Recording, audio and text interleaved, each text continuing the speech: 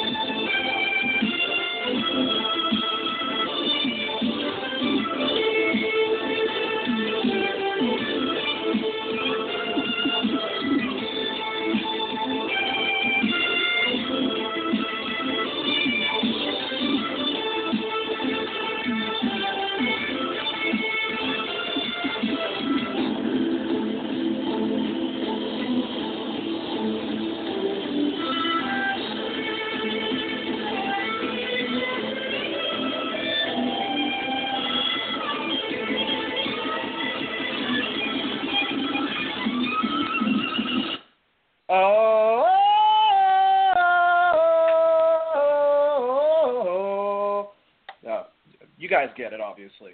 Anyways, hello everyone out there in Geek Vibe Nation. This is your pal Dane, the Crazy One Alves. I don't think that's a good gimmick name. I'll come up with something better. With Wrestling Geek Alliance. On here we talk the latest and greatest in news when it comes to Raw, SmackDown, everything pro wrestling. So tonight we have an amazing guest. We have on the show tonight Thomas Brewington. And I just want to thank you very much, Thomas, for coming on the show, man. Hope you're having a good one right now. Oh, absolutely. Thank you so much for having me. It's a pleasure. The pleasure is all mine, sir. So let me ask you a little bit of breakdown before I pass it to my awesome co-host who's also here, Chris. Just say some roars like Braun Strowman. That'll be the first thing, by the way, that we're going to go into, guys. The death of Roman Reigns. But anyways, Thomas, how long have you been doing wrestling in the indies?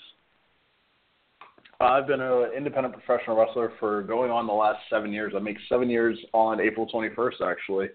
And it's been a fun time. It's been a real fun time. That's pretty cool.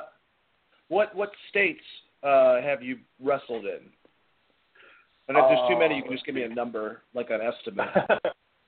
I want to say around 10 states. Let's see.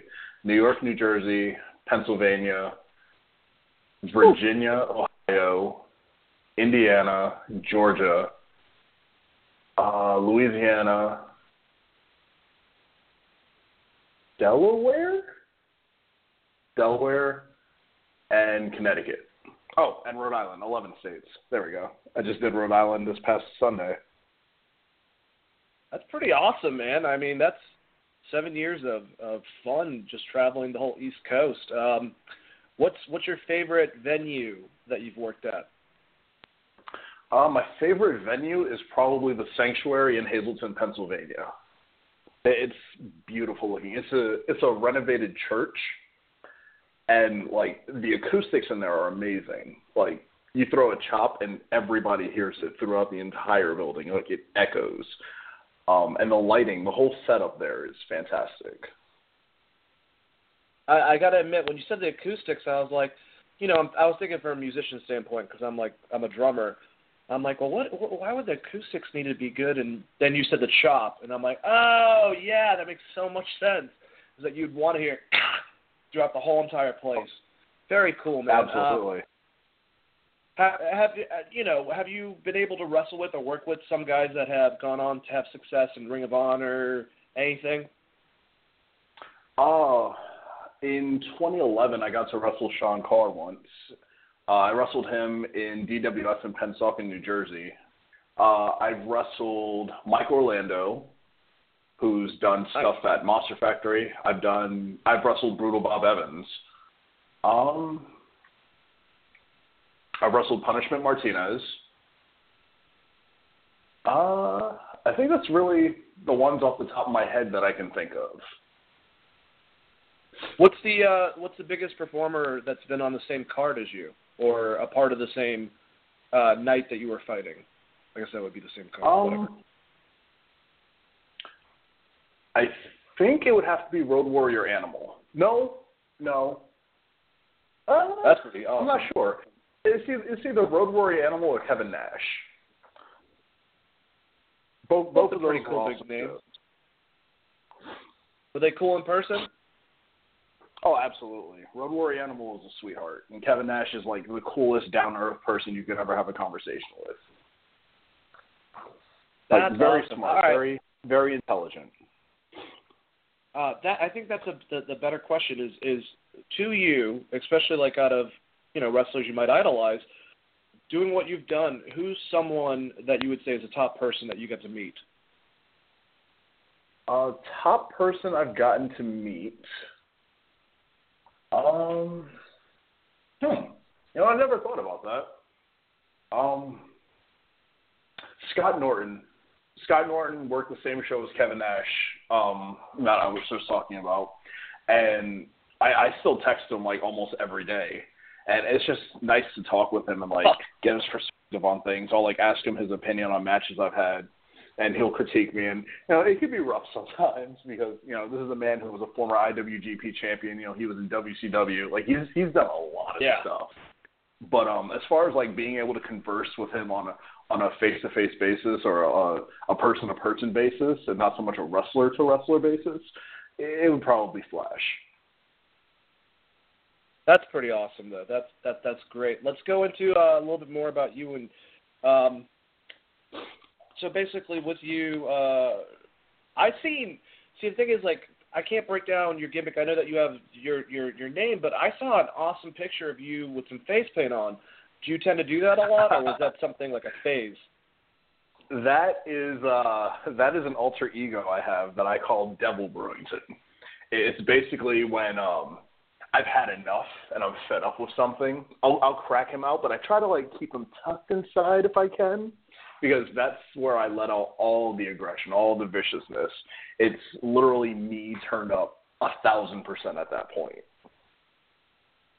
Nice. I like that a lot. That's a good breakdown and analysis of it. Kind of reminds me of Muta or even like Mr. Finn Balor, in essence, if you will. What exactly is your signature, your go-to finisher? I saw in one of the videos you did the hell of a kick. I don't know if you call it something different other than that. What do you consider your defeat move?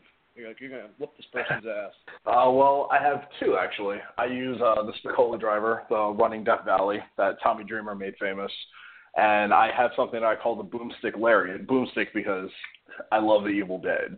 And I can raise my arm up and yell out to the crowd, "This is my boomstick!" And everybody pops for it so hard. Yeah. I also use I also use something I call the Neverland uppercut, which is the uppercut that you and I talked about off air. It's the snapmare into the posted European to the back of the neck. It's honestly one of my favorite things to do. Well, hell yeah, man. Before I pass to my co-host, ask you some questions, I want to ask you one more thing. What do you think was the craziest like match you've been a part of, where you kind of like thought like, why did I do this? There's probably one match off the top of my head that I can think of like that. It was a last-minute triple threat TLC match where the two guys that I was working in that match should not have been in the ring. So there was this one spot about 3 minutes into the match where I took a ladder straight to the bridge of the nose.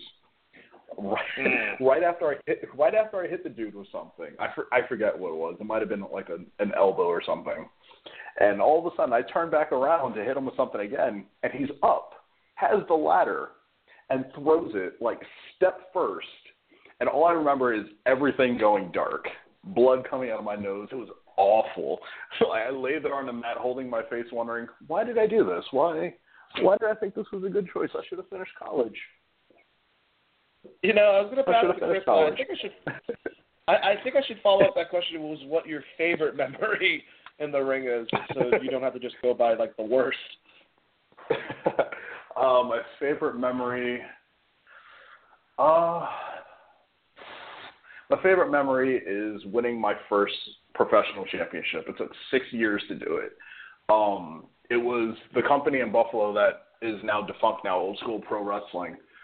Me and my partner, my best friend Eric, we were one of 3 teams involved in a series of matches that night for the tag titles. And it came 8 days after my daughter was born. So she was in the crowd with my ex. And even though we were only tag champions for like 7 minutes, because it went new champions, and then we cashed in our guaranteed title shot there. We won the belts, and then we lost them 7 minutes later to the old champs. But that's probably my most memorable moment, simply because it was my first title, and it was the first time my daughter got to see me wrestle. That's pretty awesome. Pretty very memorable Money in the Bank type of concept going on. Kind of going against you at the end, but still. All right, well, I'm going to pass it to Chris and let him ask away. Sounds good. All right. I guess one of my question is always, what got you into wrestling? Was there a particular moment from WWF, maybe a match or a certain performer that really made you just think, okay, this is what I want to do? I can tell you the match and the performer. It was Royal Rumble 1995, Razor Ramon versus Goldust for the Intercontinental title. Now, saying that alone, you probably think that it was Razor that got me into it, but it was actually Goldust. So I'm 5 years old watching this Rumble, and I couldn't look away from Goldust and like how weird he was and how awesome I thought it was that he was just this weird anomaly of a person, and like he was wrestling, like he was actually wrestling and being a character, and I was just immediately attracted to that. And I guess as a follow-up, do you have a favorite match? Or a couple of favorite matches, maybe like top 5 from any of the promotions. Okay. I don't remember the date exactly, which probably won't help with this, but it was Nigel McGuinness versus Bryan Danielson for the ROH World title. It was after Danielson, did he fracture his eye or like his eyeball popped out or something? It was one of the first matches after that. And Nigel went to basically leave the ring, and the ROH locker room poured out, led by Austin Aries, and was like, "No, you're going to do this right. You're not walking out. You promised this crowd a title match." Like, because I was in the building there. That was a Hammerstein Ballroom where that happened. I honestly wish I could remember the date. But that was probably one of my favorite matches. Another one is the first indie match I ever watched from IWA Mid-South. It was CM Punk versus Eddie Guerrero versus Rey Mysterio, and that's the match that introduced me to indie wrestling. That's the match that made me say, "Oh, you mean there's more out there than WWE and WCW? This is kind of cool." It was my first time ever watching Punk wrestle, and he blew my mind. Like being able to keep up with Eddie and Ray, who I watched for all these years in WCW and WWE. Another one would be the triple threat TLC match between Edge and Christian, the Dudleys, and the Hardys. Simply for the moment where Jeff Hardy gets speared going for the belt. Like that's one of those implementation moments where, oh wow, I've never seen that before. That was awesome. That made me love tag team wrestling.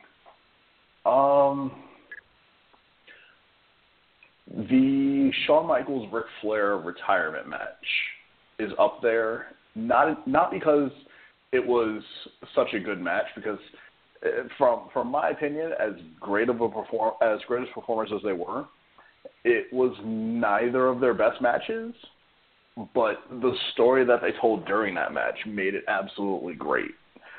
And then the Undertaker Shawn Michaels retirement match is probably my number one match of all time because of the story that they told, because of the performance, and because, Taker almost died the year before doing that exact same spot. It was a little bit of a redemption there, but it stood out in my mind as, wow, this is the end of the era match, not the WrestleMania that came 2 years after with Triple H and Undertaker in the Hell in a Cell. Like it was Taker and Shawn for the second time that did it for me. that made me say, this is what my childhood was made of. This is the wrestling that I was used to. I love that match. Yeah, and I think for everyone out there listening, the Eddie Mysterio and CM Punk match is actually on YouTube. So if you want to check that out, I believe Eddie Guerrero goes over in that match, if I remember correctly. Yeah. It's a great fucking match from top to bottom. I think CM Punk hits like a Pepsi plunge at one point. Some really cool spots in that match, so definitely check that out. And I agree 100% with the Shawn Michaels Taker 2 match. I think we recently talked about that on the podcast after the Omega Okada match, just doing some general comparison. Yeah, man.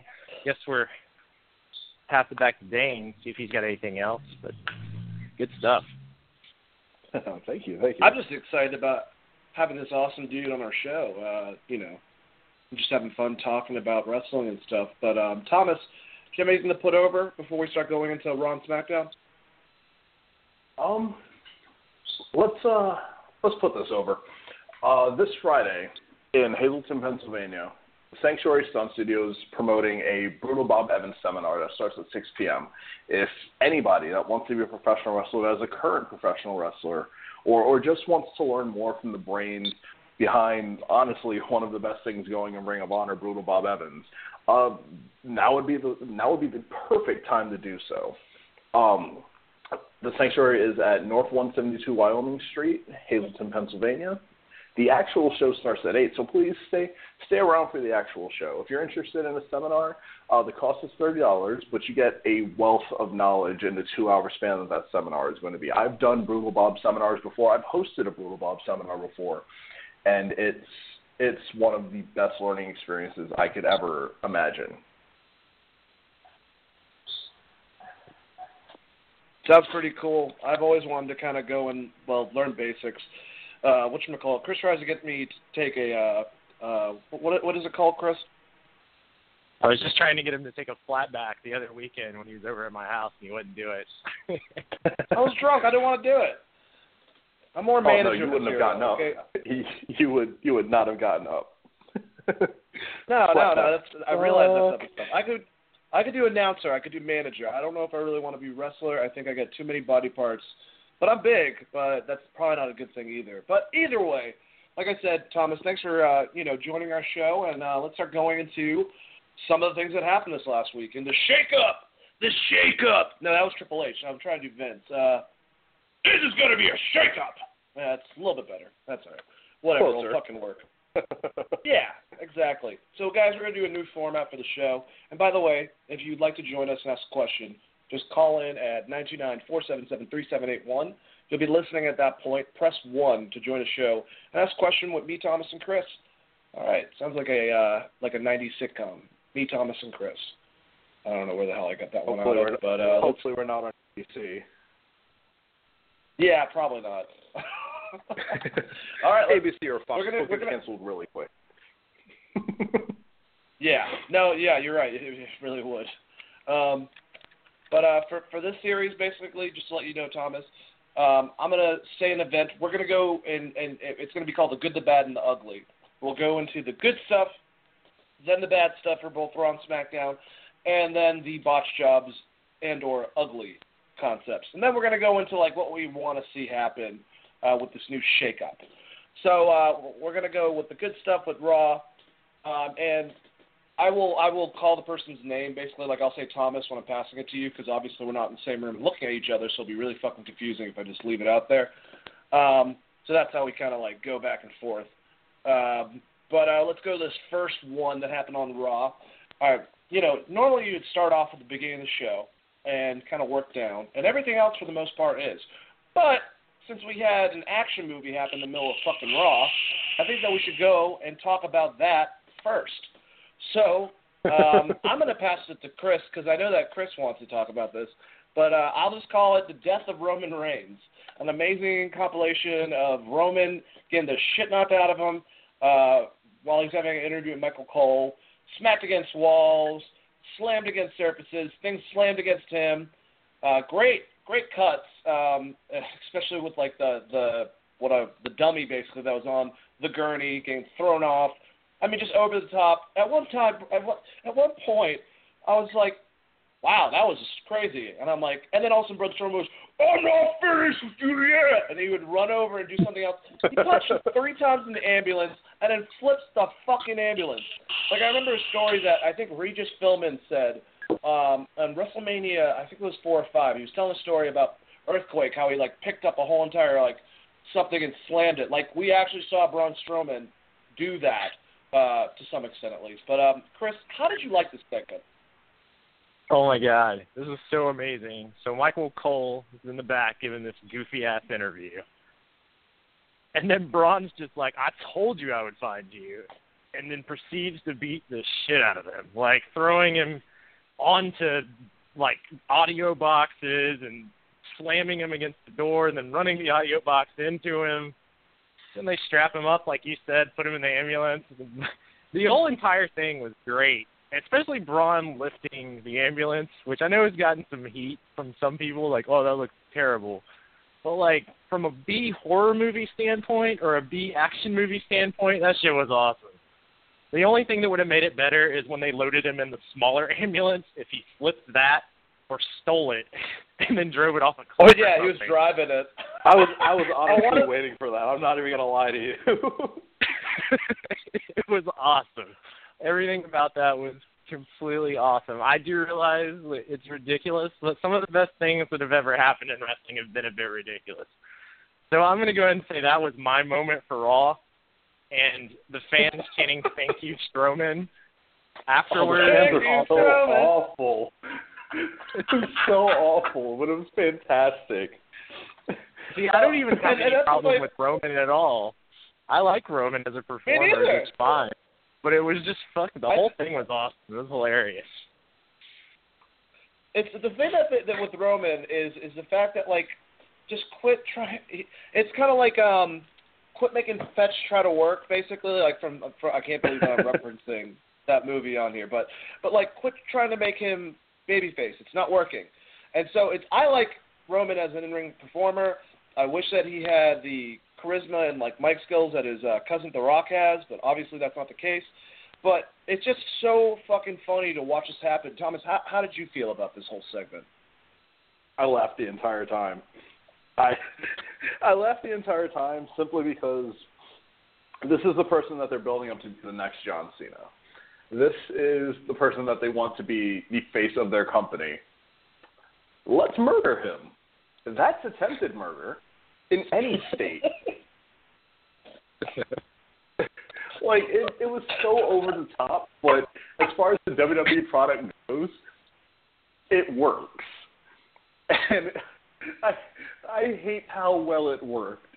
I hate the fact that I couldn't breathe. I hate the fact that it took this to make people realize that maybe Roman might not happen. But, of course, in typical WWE fashion, in like 2 weeks' time at Payback, Roman's going to get his one-up. And, hell, he might even be back next week to set that up because WWE, you know, you only almost died. No big deal. I think they're selling it as cracked ribs and, like... Yeah, it's like cracked ribs, internal injuries. Yeah. I was kind of hoping they said he was dead and then Bray Wyatt, like, brought him back to life. And then he just rocked like a dead man gimmick for a while or something. At least that would have been funny. Too soon. All right. Well, yeah, that was great. That was just absolutely ridiculous. When he was picking up the fucking ambulance, I'm just like, come on, man, he's gonna pick up an ambulance now.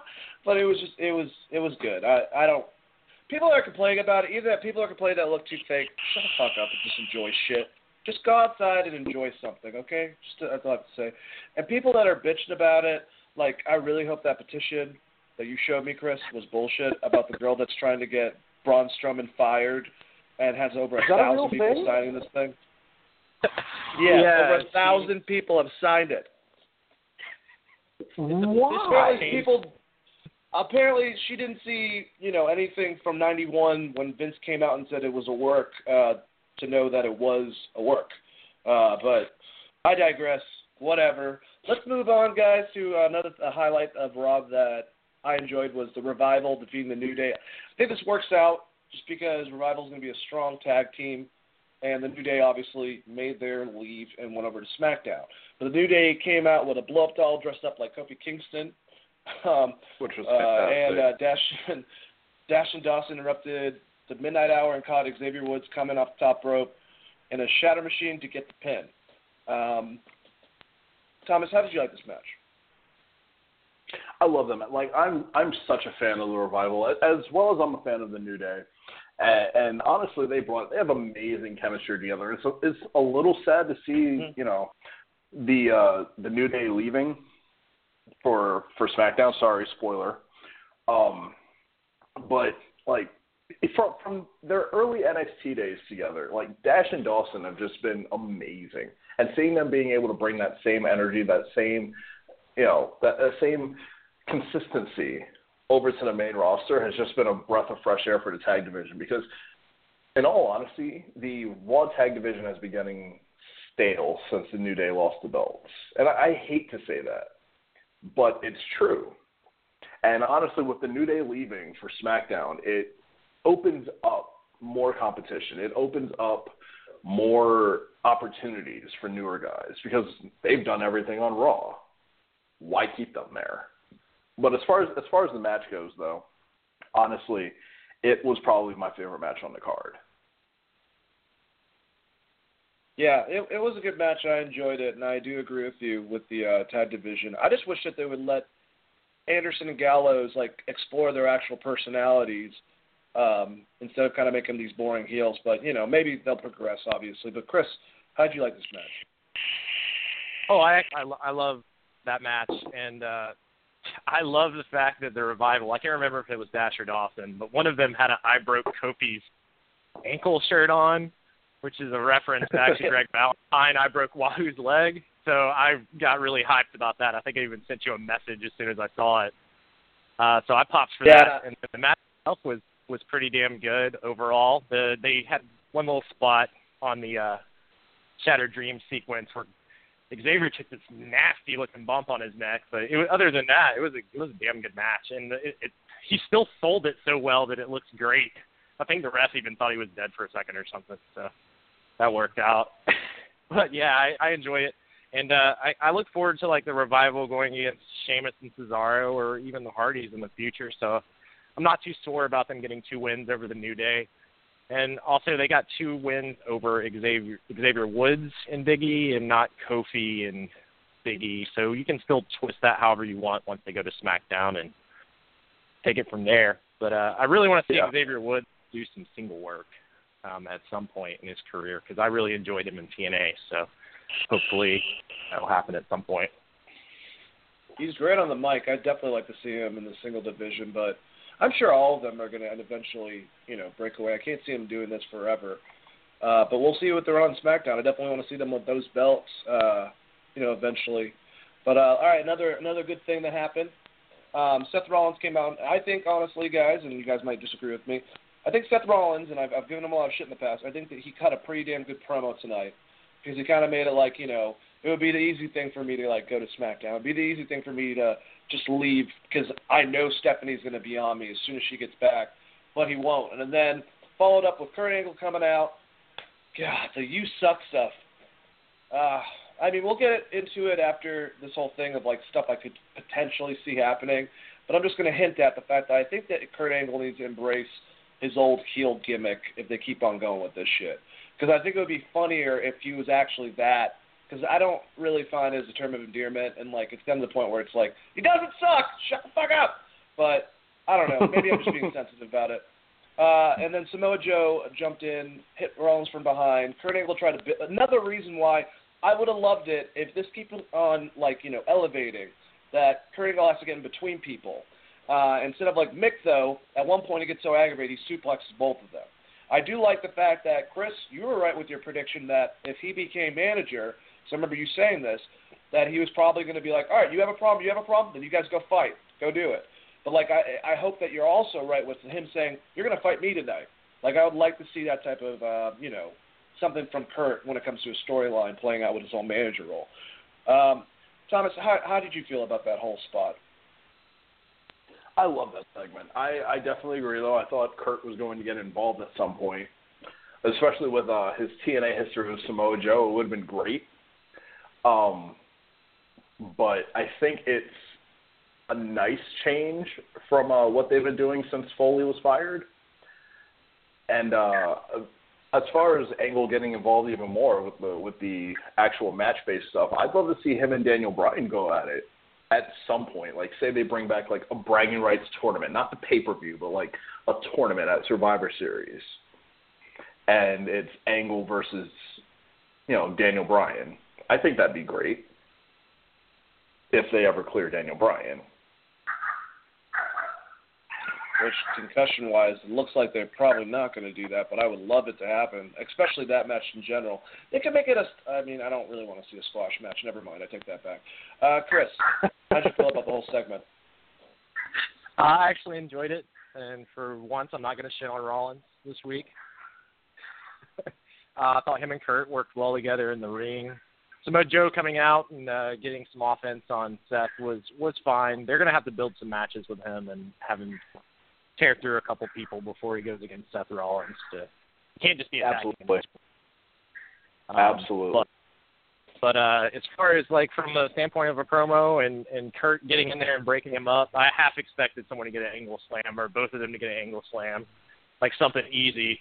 But they're building towards that, and when it happens, it's going to be like a huge fucking pop. So I'm looking forward to it, and I enjoy Kurt's little backstage segments thus far have been pretty good. So overall, I would say that's definitely in my good column.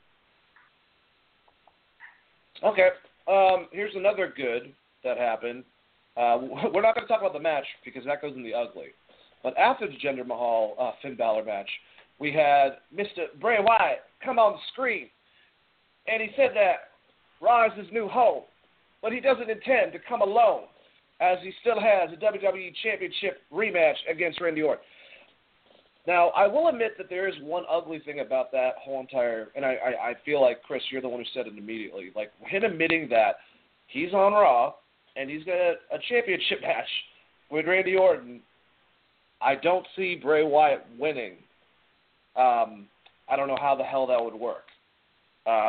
Maybe they'll try something crazy. But the thing I like about this, and the thing I mainly want to talk about, is the potential of having Finn Balor and Bray Wyatt just completely go at it, bring their crazy character dynamics out in full rage, get Bray away from Randy fucking Orton for a while, and really kind of like, kind of zone in on a modern concept of like a Sting Undertaker that we never got to see, if you will.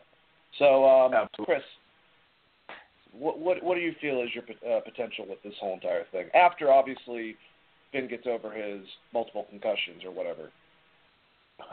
Yeah, I don't know what they're building towards now with Finn. He's going to be, he's definitely going to be out past the next pay-per-view, I would think, just because of the lawsuit they have pending right now with the concussions. And I think Raven's involved with that and a few other people, or at least Raven was involved with that. He may have settled by now, but yeah, I don't know what they're doing. I don't really like Bray Wyatt's, like the way they've turned his gimmick a little bit.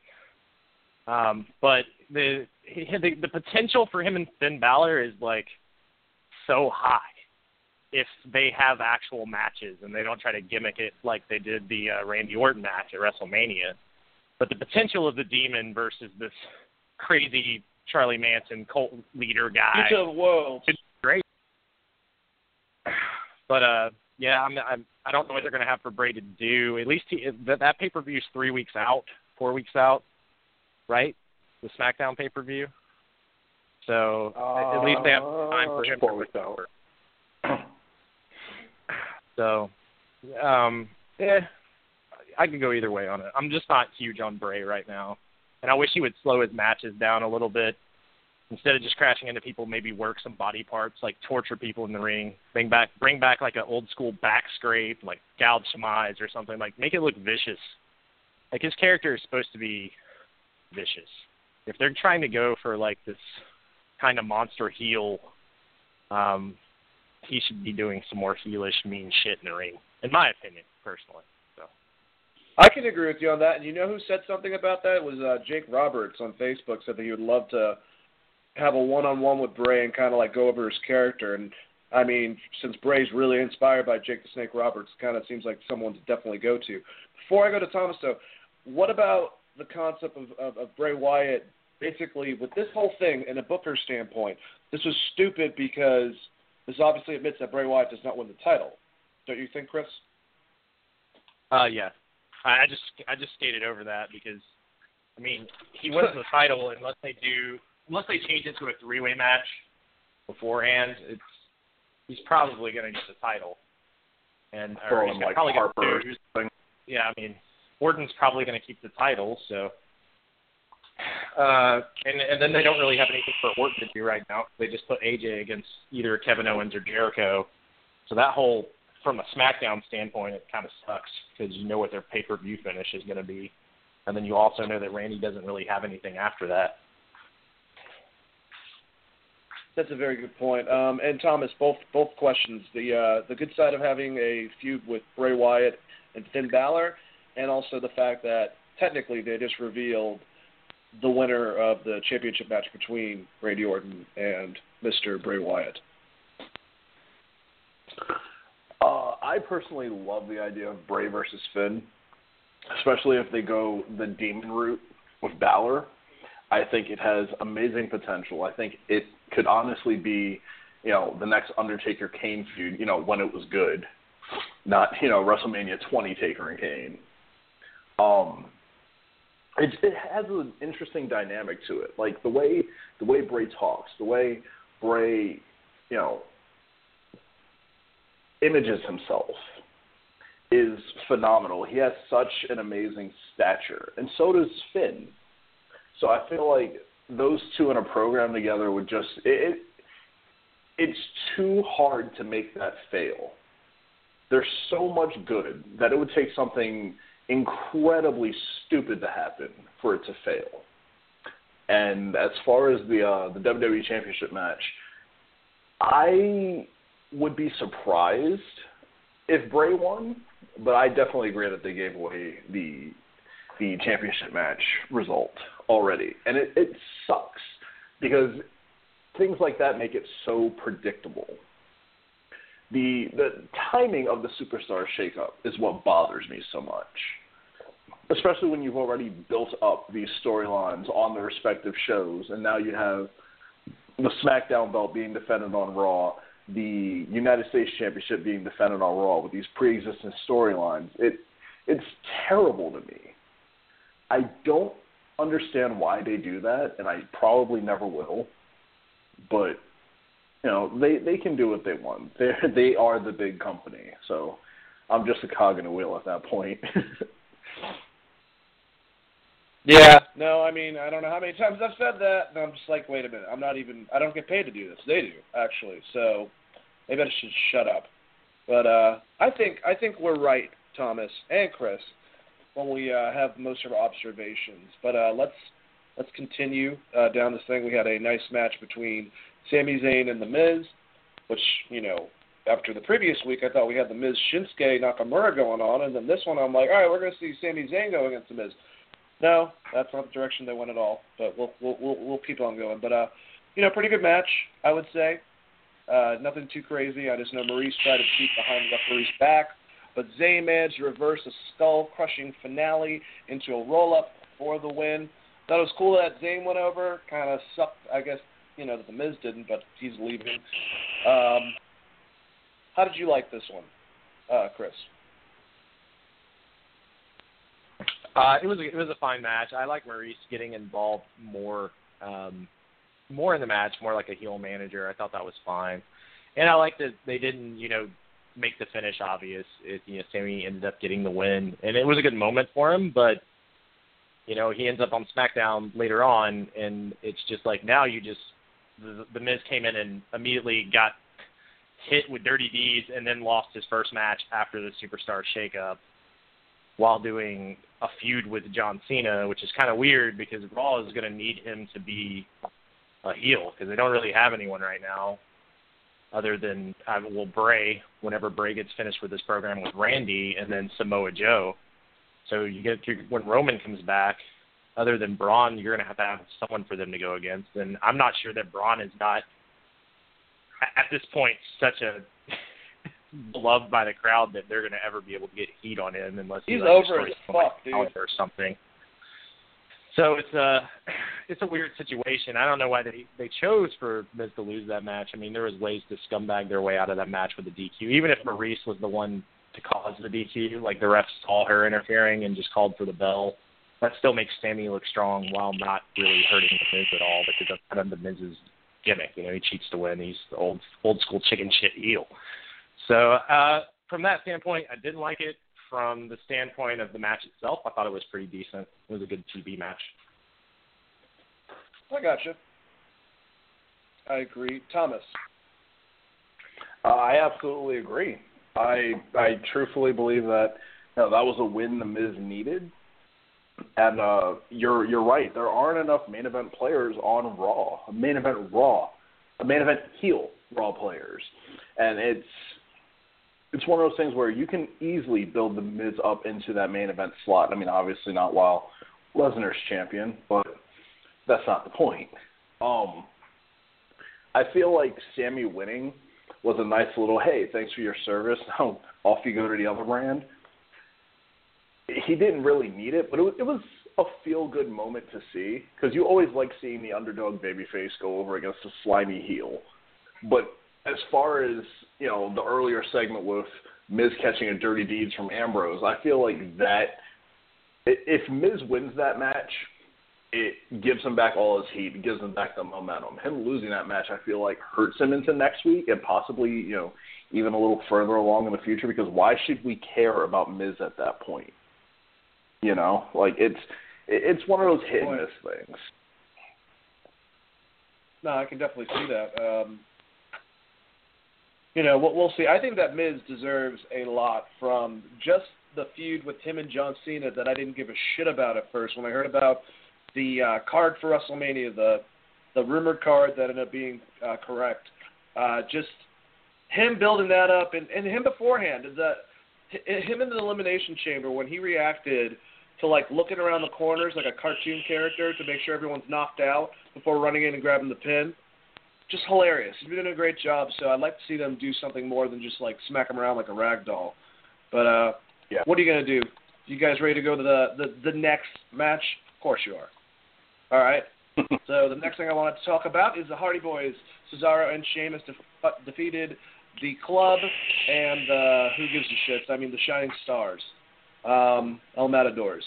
By the way, there was the Drifter came out during this time period, but we'll talk about that later.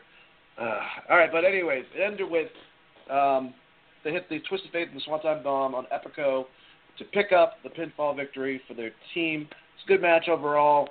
I think the Hardy Boys and Cesaro and Sheamus are going to have some good chemistry. All are pretty good athletes, obviously, so that's going to be fun. I'm just happy to have the Hardy Boys back. I do want to see Matt go broken, but whatever they can do, just do. I just think it's funny at this point, since there were so many Jeff Hardy marks back in the day, is that Matt seems like he's more over than Jeff is. But, you know, that's the change up when it comes to gimmicks. So, Chris, how did you like this match? Sorry, I had to hit on mute there. I enjoyed it. I thought it was a pretty good match. I like that Matt Hardy is incorporating some parts of his broken gimmick, even if it's just for the fans, for the pop. But it looked like at one point when he first came to the ring that he had downed an opponent and was just hitting like his taunt button in WWE 2K17 or whatever. He was just repeatedly hitting the taunt button because he was going through like version 1 Matt to like Hardy Boy Matt to like broken Matt Hardy, which is great because like on Twitter he's still selling it like he's like, my condition's not completely healed. So I would love to see them draw that out and do something with it. I mean, maybe not the full character to the extent of TNA, but it's still fun, and I think the fans are still behind it. If it doesn't work out that way, Jeff is still going to be super over if you put him in a good program. So I think it'll be fine. The match itself was pretty good. I like the Swanton flip off the Whisper in the Wind into the other team. That was pretty neat. And then the finish was your typical Matt Jeff Hardy finish that they've hit the past last Raw as well, which is the Twist of Fate and the Swanton Bomb. And they're getting wins, and it's respectable. And I also like that they're going the route of having two babyface teams go against each other. So them showing respect to each other at the end of the match was okay. Agreed. Thomas, how do you feel? Honestly, I mean, Chris nailed it on the head. I mean, there's honestly nothing to complain about in that match. Everything was crisp and flawless as far as what I saw. I also enjoyed the senton poetry in motion spot. That was fantastic, especially because Jeff sprung up like immediately. It's like, oh, he's still a little bit of a spring chicken. That's fantastic. Yeah, the Twist of Fate Swanton combo was fantastic, and I do look forward to seeing, Cesaro and Sheamus take on the Hardys. I think that'll be a great match, or series of matches. Yeah, I think they'll have really, really good chemistry. All right, Raw's still going on. We got a woman shakeup. So we have, Sasha Banks comes to the ring and she introduces Bayley. It really looked like Sasha was about to turn heel. And all of us have been thinking about that for a while. And then, of course, Raw's new heel, Alexa Bliss, comes out. And she gets a huge pop, gets a huge reaction from everyone. She basically tells, the whole crowd, I don't need you. Works out as a heel better than she does, I think, as a performer. But she still gets around, so, it works out. Then we find out that she's got out of SmackDown. She's trying to, get away from, past problems. Cue Mickie James. Her music comes on. Mickie comes out. She's now on Raw. So everyone's there. And then, of course, they have a female version of Braun Strowman called Nia Jax, who we'll talk later on more about with her match with Charlotte Flair, who likes to destroy people.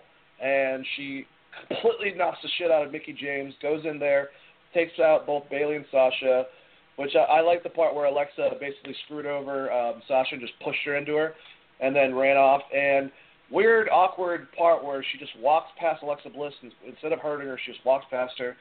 But, just showing at one point her with the belt that Nia Jax is the force to be reckoned with. Are you scared of that force, Thomas, by any chance? I'm not so much scared of it as much as I am intrigued. I think Nia Jax has amazing potential. I feel like they're doing too much too fast with her. Because truthfully, I didn't see a point in her being in the WrestleMania Fatal 4-Way match, or Elimination match, sorry. Especially for her to be eliminated first. I fully expected her to eliminate Bayley first and, make it mean something. But as far as the segment on Raw, it was a nice change to see her be the dominating female superstar that she can be. I'm still torn on this because I love her as a performer. I think she's fantastic in the role that she's playing. I just don't want to see her shove down everybody's throats and that being used against her. Yeah, I can agree with that. Chris, how'd you feel about this? It was fine. It was a blah moment for me. I mean, Alexa Bliss's promo was okay. And then you immediately put, the biggest female wrestler in your roster in there next to Alexa Bliss, and she looks like she's, going to just, demolish her. And then she doesn't touch her, which makes no sense from a Monster Hill standpoint because she doesn't give a fuck. She shouldn't give a fuck if you're, a good guy or a bad guy. She should have just beat the shit out of everybody if you're going to have that spot because it would have just made her look funny. But, I don't know. This one's a hard one for me because I'm not really feeling the Nia push, and mostly just because of some of the spots that she had in the match later on, which we're going to talk about. But I kind of wish that she would have stuck around in NXT and worked with Asuka a little more. I can agree with you on that. But yeah, we'll talk more about Nia Jax. I think she has a lot of potential if she's put in the right direction. She just has a lot of power and force that's very, very freaking scary. But anyways, I digress. Let's go to the last match. Yeah, champion versus champion match. Dean Ambrose defeated Kevin Owens. Good back and forth match. They both kicked the crap out of each other. Owens tried to hit the dirty deeds. Ambrose reversed it, hit his own version of it. He gets the win. After the match, Chris Jericho comes out. Ambrose got the hell out of there, which I thought was pretty funny. He was like, well, this is not my shit. And then, obviously, Owens gets up, gets hit by the code breaker, and Jericho's posing at the end of the show. So, pretty good ending, pretty good match. I really liked the back and forth between the two of them. I was like, cool, we get to see this. And no, we're not. But, maybe eventually we can see them fight again. Thomas, how'd you like this match?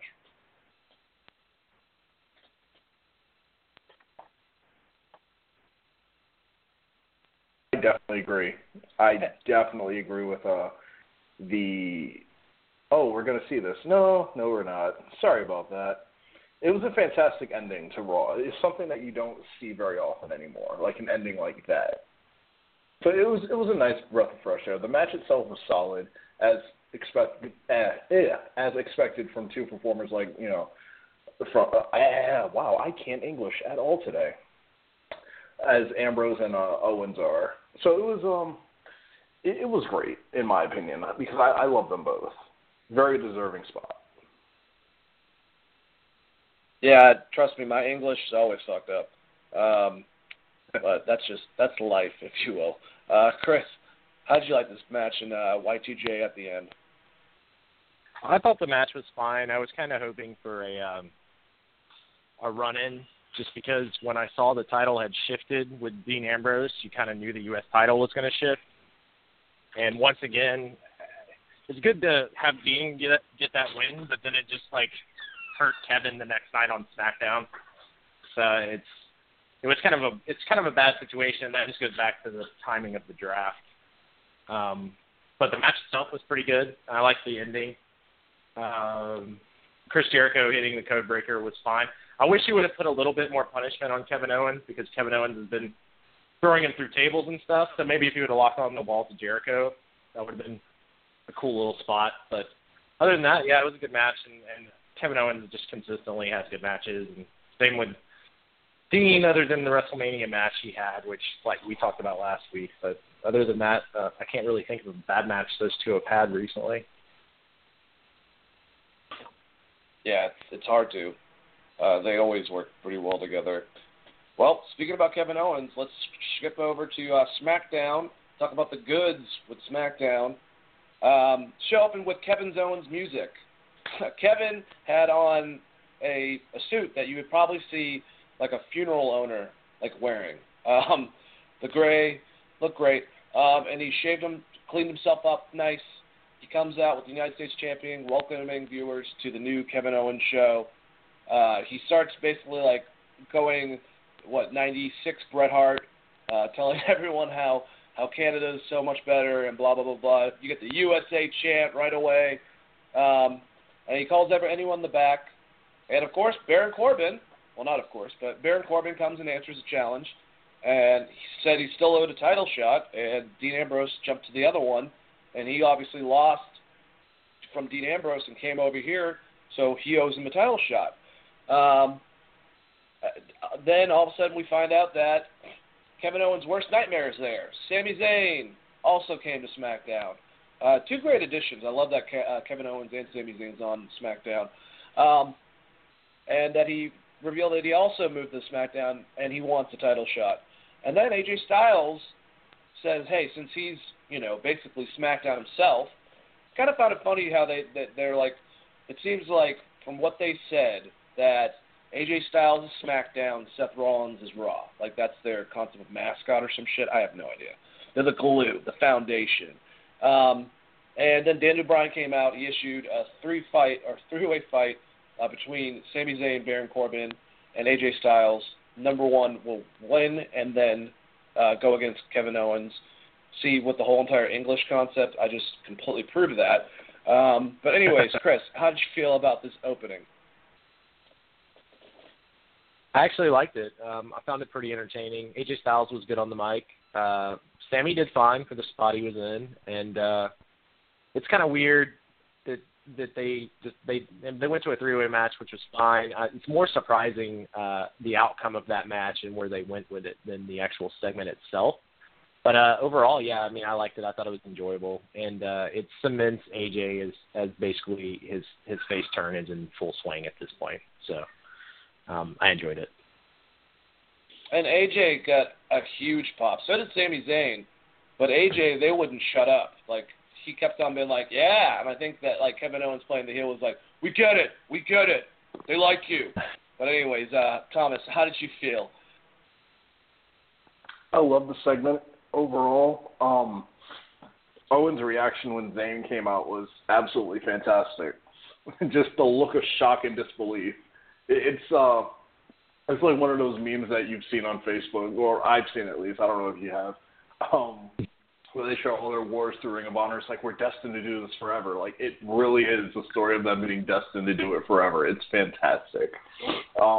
Corbin was fantastic on the mic for once, because honestly, he's bored me a lot. He's grown on me, but like mic-wise, I absolutely loathe him.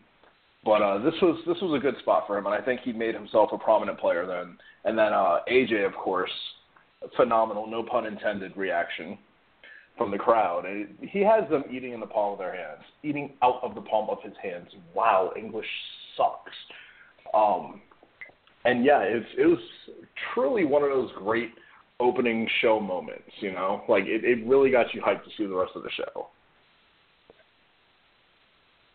No, and I agree. And going into it, the first match that opened up really wasn't one of my favorites, but the second match, the thing that we're going to talk about right now, SmackDown Tag Team Championship match. The Usos defeated American Alpha. The Usos won with a super kick and a splash onto Chad Gable. Just a great match, all in general. These guys have great chemistry together. I really like American Alpha. I thought it was probably one of the best matches, if not the best match of the night. And I really feel like, and I was saying this to Chris beforehand, I feel like they should repackage American Alpha, like just change some aspects, because they kind of made them generic with this like whole like tribute concept. It's not exactly like Bayley, but it's similar in aspects, like they're fans, like, you know, give them something. I don't know what, but, you know, then again, I'm not on creative in WWE making a lot of money, so that probably has something to do with it. But either way, Chris, I know you really like this match. Yeah, I enjoyed it a lot. The match before WrestleMania that they had for the title was just as good as this match. I thought both the matches that they've had just one-on-one have been pretty damn good. The Usos, they've really stepped up their game since they kind of turned heel, and they've been having some consistently good matches, and it's good to see them getting another title run, especially with the New Day coming back. I mean, they have history with that, so hopefully they'll build the story around that. And if they have to go through American Alpha, there'll be some good matches there between those two.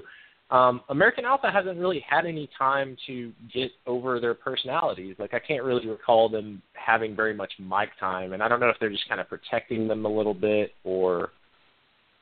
but yeah. Other than that, the match itself was pretty damn good for a tag match, TV tag match. I enjoyed it a lot.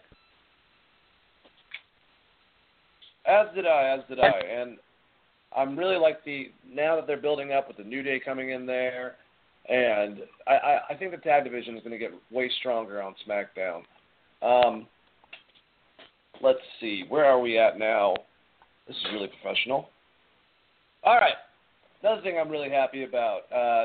Well, I'll say this. I think it's good in the long run. So we have Dolph Ziggler come out, talking like Dolph Ziggler, and he's interrupted by Mr. Shinsuke Nakamura. And I love that part in the ring where he's like, "Who are you?"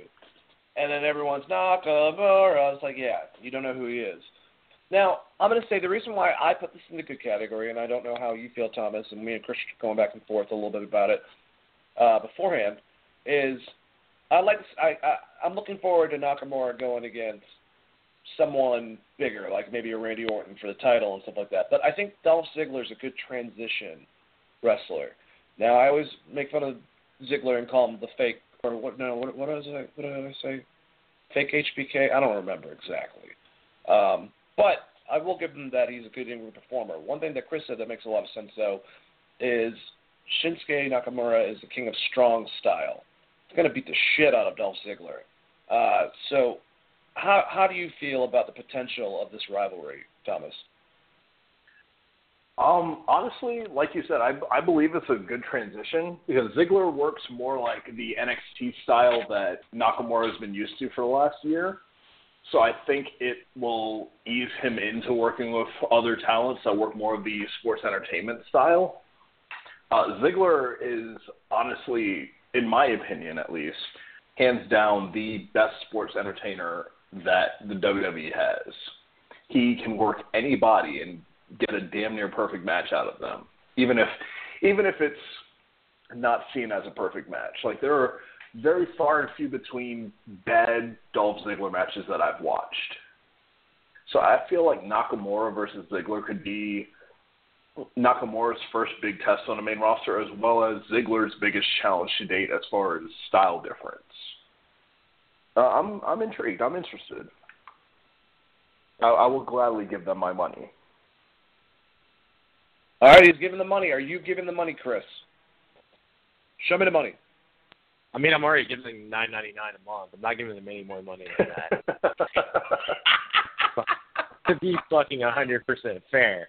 I like the promo segment. It was really cool to hear Nakamura actually get on the mic, even if it was just for a little bit, and it got a huge pop. And it makes sense for him to work with Ziggler. I can't really disagree with that. I think that the hopes were that you would get Nakamura and Styles, or at least for me, or Nakamura and wins after they transferred him. But it makes sense.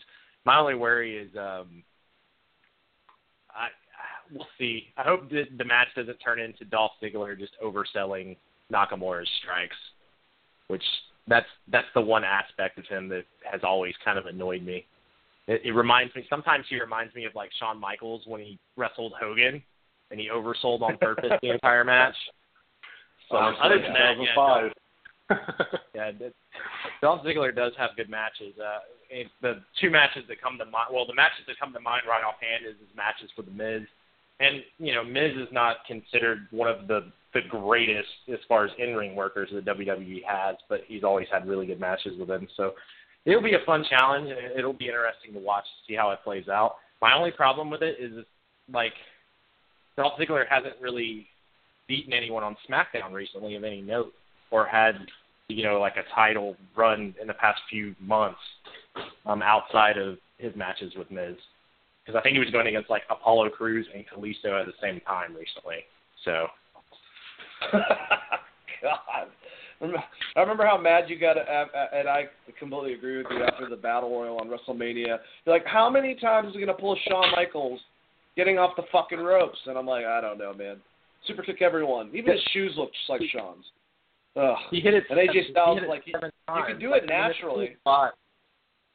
It's a cool spot if you hit it once. If you do it 7 times, it's not entertaining. It destroyed its novelty. It was really cool when Shawn did it. He was the first man in and the last man out.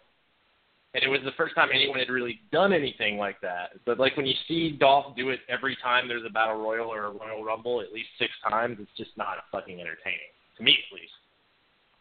I can agree with that. I can definitely agree with that. Oh, and to touch on an earlier point about Nakamura and Styles, do you really want to blow that right away? Yeah, I want it now. I want it now. Want that on like a throwaway pay-per-view, or wouldn't you want it for like one of the big 4, like the Rumble, SummerSlam, something like that? Or I guess you're right. SummerSlam, Survivor Series.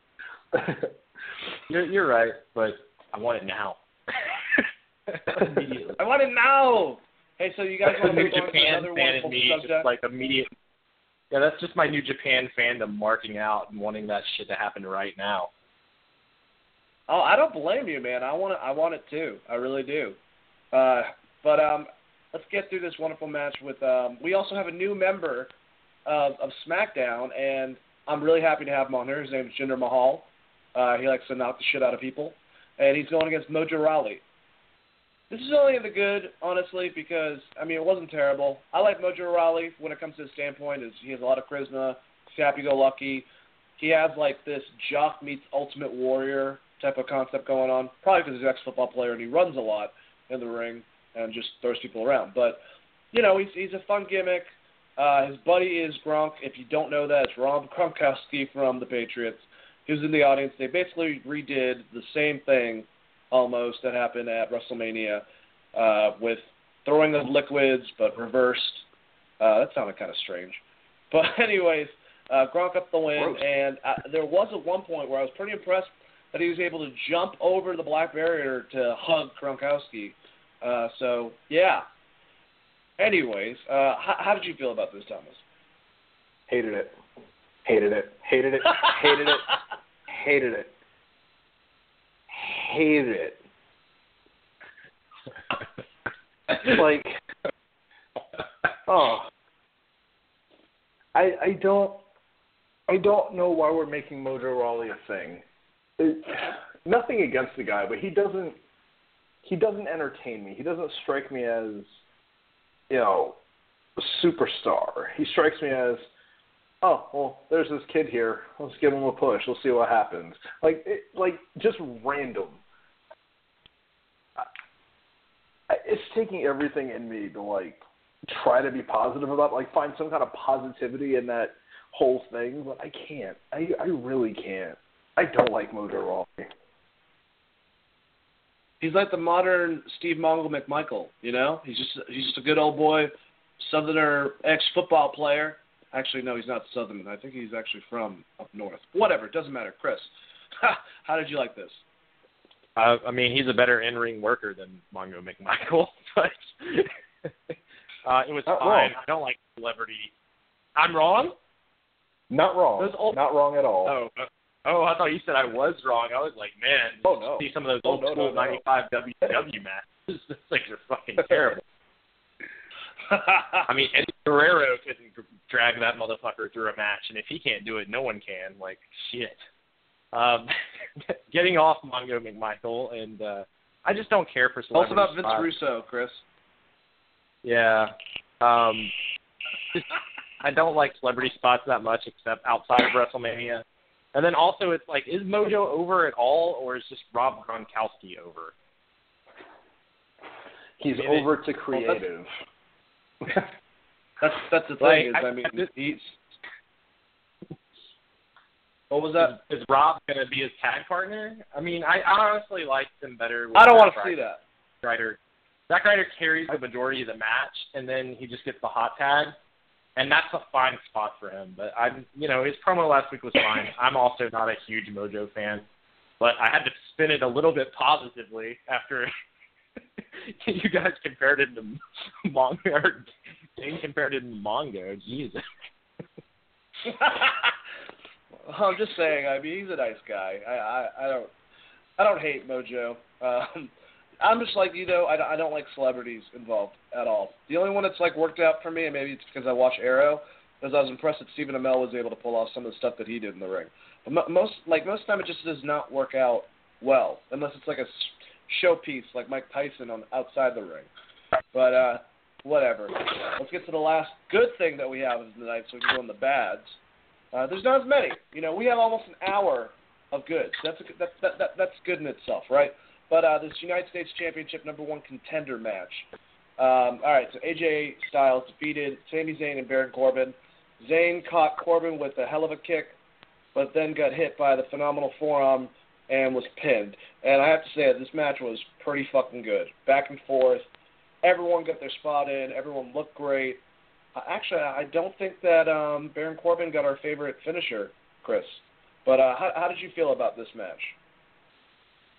He hit the deep six. He didn't get his actual finisher off, but the deep six still looks fucking awesome. I thought it was a pretty good match. I enjoyed it. There was one little slip up at the end towards the finish when AJ was going for the phenomenal forearm originally. Yeah. But yeah, other than that, man, it was a pretty spotless match. Exactly what I would expect from those dudes. They're all great workers. And the only thing I don't like about it is AJ is going to go for the U.S. title, which means we're gonna get treated to AJ and Kevin Owens, which I love, but what's Randy Orton doing after Bray Wyatt. So, I mean, is Kevin Owens going to go after Randy Orton? That just seems kind of weird that you lose the U.S. title and then promote up. I mean, to be fair, he went down after losing the Universal title. He went down. So, I mean, it's not that too far-fetched. But how did you feel about the whole thing, Thomas? The whole thing, the match was great. The match was honestly lost you. Sorry about that. The match itself was fantastic. It was honestly a better match being a three-way than I think it would have been just like a singles match. Like, I think if it was just like Zayn and Corbin, it wouldn't have been as good. Adding AJ to the mix was fantastic. I do agree, though, what you were saying about what's next for Bray, because with AJ going after the U.S. title at this point, if by some chance, because I don't see it happening anytime soon, but by some chance that Owens loses the United States belt to Styles, you got to think Owens is in contention, but since we haven't talked about it yet, I kind of don't want to say it, but there's a big hairy Russian coming on SmackDown, and I feel like he can definitely be a huge contender for the SmackDown brand. I couldn't see it on Raw with the amount of talent they had when they had the WWE title, but with the new opportunities from Superstar Shakeup, I definitely can see Rusev as, WWE champion on SmackDown. If they finally want to let Rusev be that dude, it's kind of like saying they're with Braun Strowman at this point. But just a good match in general, and that ends it, guys, with all the good stuff. Well, at least from what I think. We're gonna go over the bad stuff, and I'm gonna give these out to you guys. No, we'll just go down the page. Man, we're flying through this. I'm proud of us. All right, so under the bad. First thing, opener. I like the first half with Miz and Maurice coming out as John Cena and Nikki Bella. It's the involvement with Dean Ambrose that just seems kind of confusing. It wasn't too horrible, but it wasn't one of my favorite things of the night. Also, the whole stuff with Dean, pretending that they were them and kind of getting confused. And I love Dean Ambrose, but it's like, all right, whatever. My favorite parts basically was their little promo at the beginning and then Dean Ambrose hitting him with the dirty deeds. Other than that, I thought it was kind of ridiculous. It didn't really go anywhere because Miz fought someone completely different. So, I don't know. It didn't really work for me. How did you feel about it, Thomas? I definitely agree that Miz deserves so much better in that spot. We talked about it earlier. Yeah. They could have put Ambrose at any other part in that show to introduce him to the brand. That right there was Miz's time to shine as the brand new introduction. So I feel like I said earlier, they definitely killed Miz's momentum. Yeah, and I agree with you. Chris, do you feel the same way? Do you think they kind of smacked his momentum around? That sounded kind of weird. Yeah, not because he also took a loss later in the night. So if he would have matched later in the night, maybe I would have felt a little bit better about this segment because then you're building a feud. But it just felt kind of forced, and overall, I guess you're going to get Dean Ambrose versus The Miz, maybe. That's what I drew out of it. Is okay, well, that's great, but what the hell? It wasn't the best way to introduce him. He could have just, if they wanted to do the Kevin Owens match, they could have just had him interrupt Kevin Owens in a backstage segment or something. Because I think Kevin Owens had an interview later in the night, so there were other ways to do what they did to get that match off, because that was their main event. So it made sense from that standpoint, but I agree there's better ways to introduce Dean. To kill some of Miz's momentum, and they really need Miz to be over a bit. Yeah. So he can get some heat, because they don't have anyone that feels like the old school heel role right now. They have a lot of moving pieces. Is Roman turning heel? Is Braun a face? There's a lot of moving pieces on Raw that don't line up, other than Samoa Joe. So I don't even think that WWE. I don't think that WD booking knows if Roman's a fucking heel or face, or if fucking Braun Strowman's a face or heel. They're like a bunch of monkeys at this point when it comes to that shit. Oh. Well, the crowd hijacked that shit, so right now Braun is definitely definitely a face. Thank you, Strowman. In the eyes of the crowd. In the eyes of the crowd, anyways. It's going to take a lot to get heat back on Braun after that. So we'll see. He's going to have to, like, punt a small child or something like that. What if they pretend that maybe he punched Roman Reigns' kid? Oh, don't do that. It's not a mistake. I mean, the only thing you could do is feed Balor to Braun, because Balor's probably the most over face, so that's the only way you're going to get heat on Braun. So, like, I don't know what they're going to do. They're not going to do that, obviously. It's either Balor or, like, Rollins down the line. Not right now, but down the line. Yeah, not Surfer Bro Rollins. Like, I don't know, man. Like, seriously. Like, I don't know. I like Seth Rollins, though. Anyways, let's keep on going. My next thing. I have nothing to say to this, but, like, whatever. I guess there was nothing for the Big Show to do. So just came out and punched Kurt Hawkins for a KO punch, and that was it. That was literally it. Whatever. Wash. Chris, how did you like this? It's fine. I feel like they're building up a show. They're probably going to do a couple Raws or whatever with him doing that, and then him going against Joe or someone, just get a good win under Joe's belt, maybe, would be my guess. I don't know what they're really doing. They're building in for someone to beat up.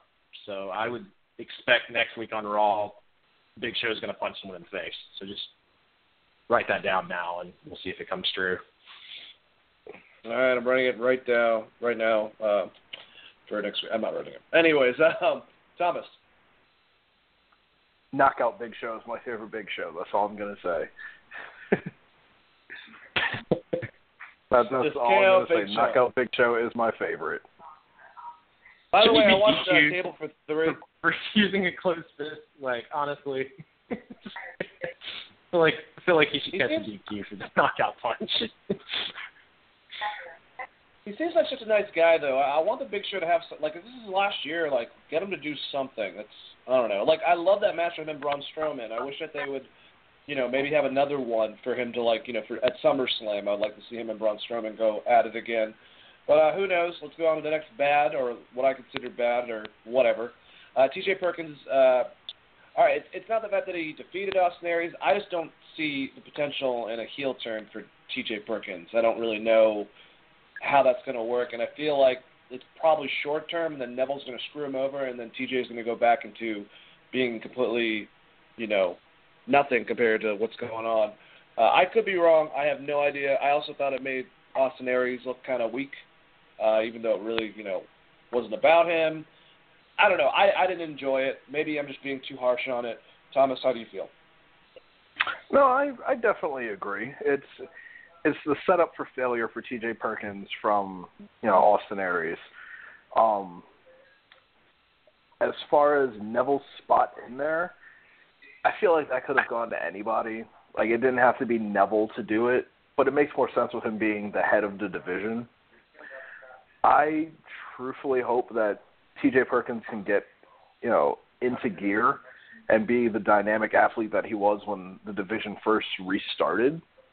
But I don't see that happening. I don't see that happening at all. I think he needs to fade back into obscurity and get some, like, more lower-level wins under his belt to, like, make him important again. But for right now, the division is honestly Gallagher, Aries, and Neville. Like, that's just being honest. Yeah, I mean, it's a good point. And like I said, you can put a mask on him since he's worn a bunch and maybe change up his gimmick if it doesn't work out. But who knows? Chris, how did you feel about all this? Yeah, I think the heel turn's fine for him. I would have rather it came from Brian Kendrick, and then maybe he helps him go against Akira Tozawa for a while, and then they build up. Oh, that would be good. That would be great. Yeah.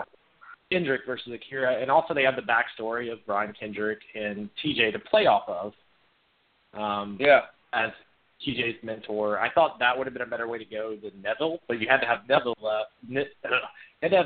there so that TJ could get the win. and turn completely. So it is a kind of weird dynamic. I didn't see 205 Live, so I don't know where they went with it completely. He did cut a promo at the end of SmackDown, basically justifying. He's like, Neville's right. Like, and as far as the heel goes, I just don't think people are really into like his character at all. And he does heel as shit. Like, he taunts people in the ring. Like, he hits the dab in the middle of the ring while he's wrestling opponents and shit. And while, like, Austin Aries does some of that too, but it just, I don't know, it comes off less like I'm a cocky prick when Aries does it. I don't know how that works, but yeah, I think it would have been better if this program for him went with Brian Kendrick, and then they could have worked for the Kira Tozawa, and maybe even Kalisto because he's coming over, and then they could have built up some wins like Thomas was talking about, and then he goes after, Aries if Aries gets the belts or however he wants to handle it. But yeah, I'm not against a heel turn for him. It's going to get put on the pre-card anyways.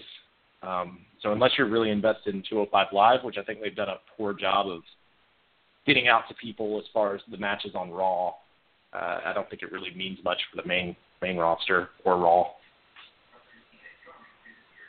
No, I can agree with you on all those levels. Let's move on to the last amount. Actually, this is Raw's last amount of bad stuff. I don't really know what to say other than what I wrote, and that is the Drifter needs to drift away. Thomas, do you agree with me on that? I don't want him on Raw. I can see him getting lost in the shuffle on Raw. If he went to SmackDown, that would have been a whole lot better. I don't think enough people, like main roster wise, like fan base, will truly care about him. But putting him on Raw might be their downfall. Because truthfully, he might end up the likes of how Kurt Hawkins was on SmackDown, and just nobody cares about him. He's an amazing talent. He's a phenomenal talent. But that's not going to matter on a show that's as stacked as Raw is. Chris, how do you feel about it? I it's fine. I kind of agree as far as the shuffle on Raw. It's weird. They have good talent, but it's kind of all over the place. So I don't even know who he would go against right now off the top of my head, which is terrible because it's a 3-hour fucking show. So you figure they would have something for him to do. But yeah, it would have been awesome to me if he also showed up on SmackDown. And like he wasn't actually drafted by anyone. He just was showing up places. And maybe he did that for a couple of weeks until they could figure out something for him to do. And yeah, that would be fantastic too. Yeah. And then he he shows up on both or rotates. Like he shows up on one as El Vagabondo, which he did in NXT, and then one as Drifter, and just switched him for a while. I think that would get him over better than him just doing his Drifter character, because eventually he's going to come to the ring and play a song, and he's going to go against who? He's going to get booed. Ugh. Which is, I mean, that's the reaction you're supposed to get, but for his character. Yeah, that's a good point. But, yeah, I don't know. I don't know who they're going to have him face. Like, I can't even think of people that are in the mid to lower card on Raw right offhand that have any legitimacy. Is R-Truth still available? Can we do that? Yeah, I mean, he's still there. You can do that. You can do R-Truth and Goldust. I mean, it's not bad to have those matches. Like, those are good matches. And if they did those matches instead of some of their 45-minute segments, Raw overall would probably be a better show. But it's Monday Night Raw. Hallelujah. They're not. I agree with you on that. Let's go into some of the crappy stuff that happened on SmackDown, guys. All right, my first note, it was Randy Orton defeating Eric Rowan. It's not so much the match. It wasn't that bad of a match. I mean, Chris was the one bringing this up, and I agree with him, is that Randy's been really stiff and really careful to the point where he's kind of boring at some points compared to, how flashy he was. And for me personally, is that the most prestigious title is the title he has, because that's the one that has the longest, Kevin Owens has a Universal title. He's the longest reigning. But, the World Heavyweight, that has history to it. and they treat with the opening that the U.S. title is like almost like the heavyweight title, and the first match of the night, you have the fucking heavyweight champion coming out. Like, I just didn't get it. I thought the ending with Bray Wyatt was, I'm getting sick of their angle. I really liked it for a while, and it just completely went south, and I think WrestleMania completely ruined it for me. And, I could have done without this first giant dump. How did you feel about it, Christopher? I'm on the same page as you as far as it was a fine match. It seemed like Randy dialed it back to about a 5 as far as like what he was going to do in the ring for that match. But the whole point of the match was the Bray spot, so it was fine for what it was. But also, it was definitely not one of the better things on SmackDown in comparison to like the Usos for that 3-way match. So overall, it just looked it was just kind of there. I agree with you. And Thomas, how did you feel about this spot? I absolutely agree with you both. Like, the main purpose of the match was for the Bray spot. So for what it was absolutely fine. But I definitely agree that Randy has dialed it back within his time when he's not facing Bray. And that kind of bothers me. I feel like his best work of the last year, was his times against Harper, who was nowhere to be found on SmackDown, which was disappointing. But, it is what it is. They got the job done. And I do like Luke Harper, and I see a lot of potential in him. He's a lot of fun. The fact that he kind of looks like Brody is one thing, but he kind of reminds me of, like, I don't know, a little bit of Mick Foley-ish.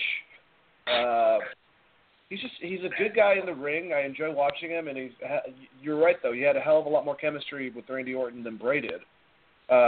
Anyways, let's go to another part. After American Alpha after they lost, they were attacked by new SmackDown guys.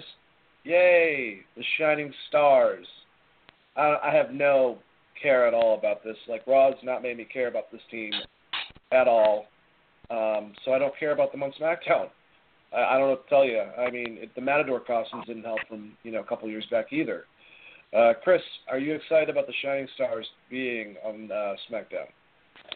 If they're just Epico and Primo, yes. I think they can be a good tag team to have good matches with people. If they're the Shining Stars and they're still trying to tell people like front property in Puerto Rico or whatever, or oceanfront property, I should say, then I'm not really interested. But Epico and Primo can have good matches, so it's not bad to have that kind of tag team because they basically traded those two tag teams. Because Rhino and Slater left to go to Raw, so that's going to be the tag team they kind of start everyone's build with, and then on the other brand, I'm assuming it's going to be Epico and Primo. So that would be my guess of where they're going with that. What about you, Thomas? Nope. Next. All right. Thank you. Very good answer. Awful. Awful. This is my last one. I don't know how I feel about Ty Dillinger. I know Chris is not a big fan. I don't know how you feel about him, Thomas. But the whole Aiden English coming out at the beginning, doing the whole artist thing, I don't get it. God, like, I don't know how you become like you're a really good jobber. Like, I guess I would take the paycheck, but whatever. He just lost his partner, so I guess he has to do something. But Ty comes out there, beats him in like 2 seconds. Wasn't really impressed with the match. Chris, how did you like this match? Yeah, it was fine. I'm not a big Ty Dillinger fan. I think the best matches he's had were specifically with like Eric Young. So I'm not even sure that he's over because people like Channing 10. But as far as like the match itself, it was fine. But they don't have anything for him to do outside of that, so I don't know where they're going with him. Since AJ is going for the U.S. title, that would have been like the spot you would think they would put him in if they're trying to build him up. So I don't know. Maybe he'll be going against Harper. We'll find out about that. That would actually be a good person for him to compete with. But I guess one of them would have to go heel at that point. Thomas, how do you feel about this whole match? Well, the match was short, which it needed to be. I do like the return back to the artist gimmick that English was using in NXT. Honestly, it was fantastic. Like, I personally enjoyed it every week. As far as Dillinger goes, his last few matches in NXT before he got called up were a bunch of losses. So it's gonna take some time to rebuild that character. But I think if they do it slowly, like the way they are, then he has a chance to make it. If not, then he's going to be stuck in mid-card obscurity, if even on a card at all. It's just a matter of patience, I think. I can. Oh, what did you say? I'm sorry. Oh, so that's just how I feel about it. I don't know. No, I got you, and I mean, I agree to what both of you guys are saying. I like to see, more potential of him. He definitely has a lot of charisma, but, the more I think about it, when Chris mentioned it, like, he's not the greatest in the ring. It's like he has that 10 thing, and everyone goes crazy, and I don't know, maybe that's his, like, diamond for the diamond cutter. I have no fucking clue. I'm just throwing out shit right now at this point. But let's keep on going to the last segment of the show. We got two things that we definitely need to talk about in the ugly category. All right, well, this first one, there was two bad botches with Nia Jax and Charlotte Flair. One involving her throwing her, and then the other one with the moonsault, both of them really not hitting well. How did you feel about this while you were watching it, Thomas? The moonsault was scary. Like, that could have ended so much worse. I honestly thought Nia was completely knocked out. But she came to relatively quick, and, she got the win, which is nice. It's one of those things where I said I don't want to see her shove down people's throats, but for Charlotte to be leaving the brand, and Charlotte's another one who's done absolutely everything you can do on the Raw brand. It was a nice little, I don't want to say passing of the torch, but it was definitely a nice little transition into the new era of Raw female superstars.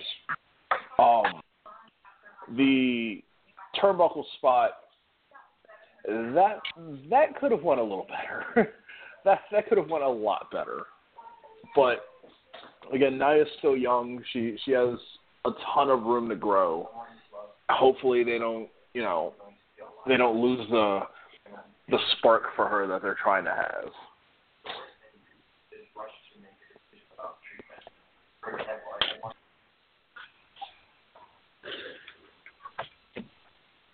Dan, are you muted? Oh, hey, Chris, what can I do for you? Yeah, I was muted. I was talking to myself, actually. How did you feel about this? Honestly, there were some scary spots. The moonsault was scary. Nia was too far out and didn't go in to catch her, and she just got caught in the head with a knee, which is always scary. Like, I'm surprised she didn't get knocked out. Then there was another spot where Nia went for a shoulder breaker, but it ended up being like a head breaker because she basically just dropped Charlotte, which was scary.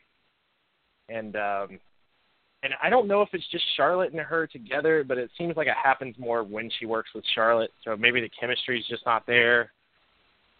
But it made sense for her to win that match, especially it looks like they're building her for a title shot, and Charlotte's going to be gone.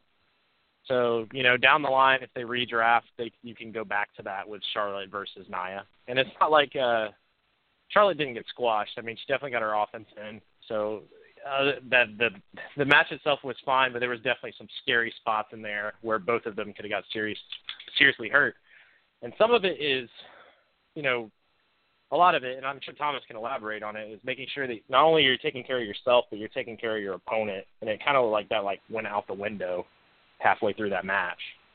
So absolutely. It was scary. Absolutely. That's one of the first things we're taught is not only to protect yourself, but to protect your opponent above all else. It's supposed to be, a show where we're working together. Don't go into business for yourself and don't hurt the person you're working because, hey, the same thing can happen to you. It's that karmatic thing. That's nuts. Like, I wouldn't want to be hit like that, and I also wouldn't want to be slammed so hard against the ground like a concussion, which our last ugly concept was Jinder Mahal.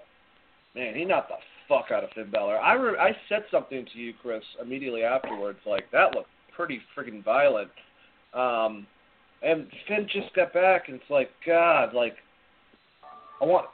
he's one of my favorite up-and-coming wrestlers, and I'd like to see him progress in WWE. He got the title for, 2 days? And then that was it, and he was gone. A day.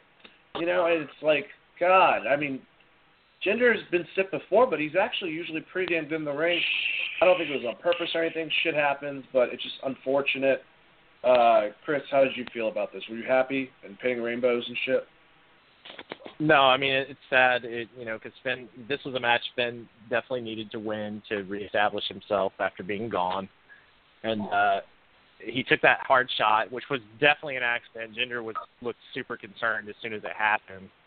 And he was able to finish the match, so props to him, because I know he had to flash because they're saying he had a concussion. The match itself was fine outside of that one spot, but it kind of threw everything off. I'm glad that he was able to finish the match, because if they literally had to put Jinder over Balor, that could have been heartbreaking for a lot of people. So yeah, it was a scary moment, and shame on Raw for showing that as a replay. I think with the concussions and all the stuff they have, they probably should have just not replayed that. It wouldn't have been that hard to do. I definitely don't think that was Vince's. I'm sure he had nothing to do with that, and he's probably pissed off about that, because I thought the same thing when we found out about him being out. Thomas, how did this look on your perspective? Honestly, again, Chris nails it. It was scary to watch Finn's face hit the canvas like that in slow motion on the replay, and just watching the impact of the forearm to begin with. Like, Balor, he was out. Like, kudos to him for being able to finish, but it's one of those freak accidents that can happen at any point in time, and unfortunately, it happened to Balor, and he's going to be on the shelf again for who knows how long right after coming back. Momentum is everything. You have to have people behind you, and you have to have, everything going right at the right time. And this is definitely something that he didn't need right then and then. Right then and there, rather. That English thing, man, it's messing me up. I know, man. It's always like that. I'm sure Finn Balor's having real problems with friggin' English. But no, seriously, I hope he gets better and gets in the ring. And that was just, when I saw that, I was like, yep, that's not good. That's like one of those situations that you see if you watch a football game or something. You're just like, yeah, it can't be good, afterwards. But all right, guys, we got through SmackDown and Raw, went over that whole entire thing. I'm going to clarify and just go down the names for everything. Actually, I just realized that I did not mention the women's for SmackDown. Now thinking about that, but Charlotte and Tamina are both on it. I didn't actually like that spot where Shane basically baited it with Tamina Snuka, and she came out and no one cheered for her, and I'm like, I'm looking forward to having her in this division. I actually would like to see her and Charlotte go after each other just for the novelty of seeing the daughters of Ric Flair and Jimmy Snuka one-on-one, but that was another thing. But we'll go down the line. SmackDown got Charlotte Flair, The New Day, Rusev, and Lana. Who cares? Sami Zayn, The Shining Stars, Sin Cara, Jinder Mahal, Tamina Snuka, and either Kevin Owens or Y2J based on who wins the championship, which is nothing we'll be talking about. And Baron Saxton went over there. Then we had, from Monday Night Raw, The Miz and Maurice, Dean Ambrose, Bray Wyatt, Alexa Bliss, Mickie James, Apollo Crews, Kalisto, Heath Slater and Rhino, Kurt Hawkins, and David Otunga. I guess that's going to be my first question for you guys. What do you think is going to happen with Kevin Owens and Y2J? Chris, who do you honestly, where? It's kind of up in the air, because I thought that for sure that they were going to build something with Kevin Owens and Samoa Joe. So it could make sense to have Jericho win and then have Owens injure him, because Jericho's on his way out, and then vacate the title, and then you can do a title tournament on SmackDown or something like that. I kind of feel like we're going to get swerved with this, and Kevin Owens is going to end up back on Raw, just because they don't have a top heel. In SmackDown, you can get away with it. It's a two-hour show, and it's a little bit easier to book, but it's scary to think about Raw right now without Kevin Owens, because he's been carrying that as the top heel for the past year, basically, if you really think about it. No, I agree with you. And Thomas, how do you feel about that? I also agree. I would like to see Jericho win and get the move over to SmackDown and Owens back over to Raw. It'd be fantastic because, as you said, there is no top heel on Raw in the main event scene, and I don't know. I feel like Owens will get. I don't want to say lost in the shuffle, but he definitely won't have the same momentum on SmackDown as he did on Raw, especially with people like AJ Styles there. AJ Styles, Randy Orton. I feel like they control the majority of SmackDown, in all honesty, and Owens will just become a placeholder, someone they can just stick anywhere rather than the main eventer that he was on Raw. But who knows? WWE has done weirder things. We'll see. One thing I was thinking about is that if you have Kevin Owens lose to Y2J, that means that Y2J is now the U.S. champion. He's on SmackDown. And then, if that's the case, AJ Styles has to win or go against, unless I'm wrong, the winner of that match. Am I correct on that? Yes. So we would get AJ Styles and Chris Jericho again, which already was awesome. And maybe Chris Jericho can use that as a way of transition, give AJ the belt, and because it all depends on, Chris is going to be going on tour soon with Fozzy in the next month or so. So I would assume that he has to go and prep for that beforehand, being a musician, practice and stuff. He's been on the road with WWE for such a while. That's going to happen soon. And I would love to see that swerve and have Kevin Owens go back on Raw and be able to mix things with certain people. Because that whole concept of Triple H, Samoa Joe, Kevin Owens building some type of dominating force, if you will, of a stable, it sounds really intriguing. But yeah, I guess now that we're at that point, I think that this is where we can speculate. Let's talk about booking. If you guys are the bookers, some stuff that you'd like to see play out. I'm going to throw out one thing that I don't think is too crazy. I don't think we're just going to get a reunion. I think by the end of the year, the Shield will be back together, but they won't be the same Shield they were beforehand. The reason why I say that is because now all three of them are on the same platform. I think that Ambrose and Rollins are over, but they could be more. And if they're going to keep on trying to make Roman Reigns a babyface, that faction, the novelty mixed with the fact that people just like them and they could just dominate and kind of switch it, not so raunchy, but kind of more DX-ish, where they're like, no, we're taking over this thing. We're taking over Raw. I think would be really appealing, and I think people would really get into it. I'm going to throw the concept towards you, Chris, and then if you want to come up with something afterwards, go for it.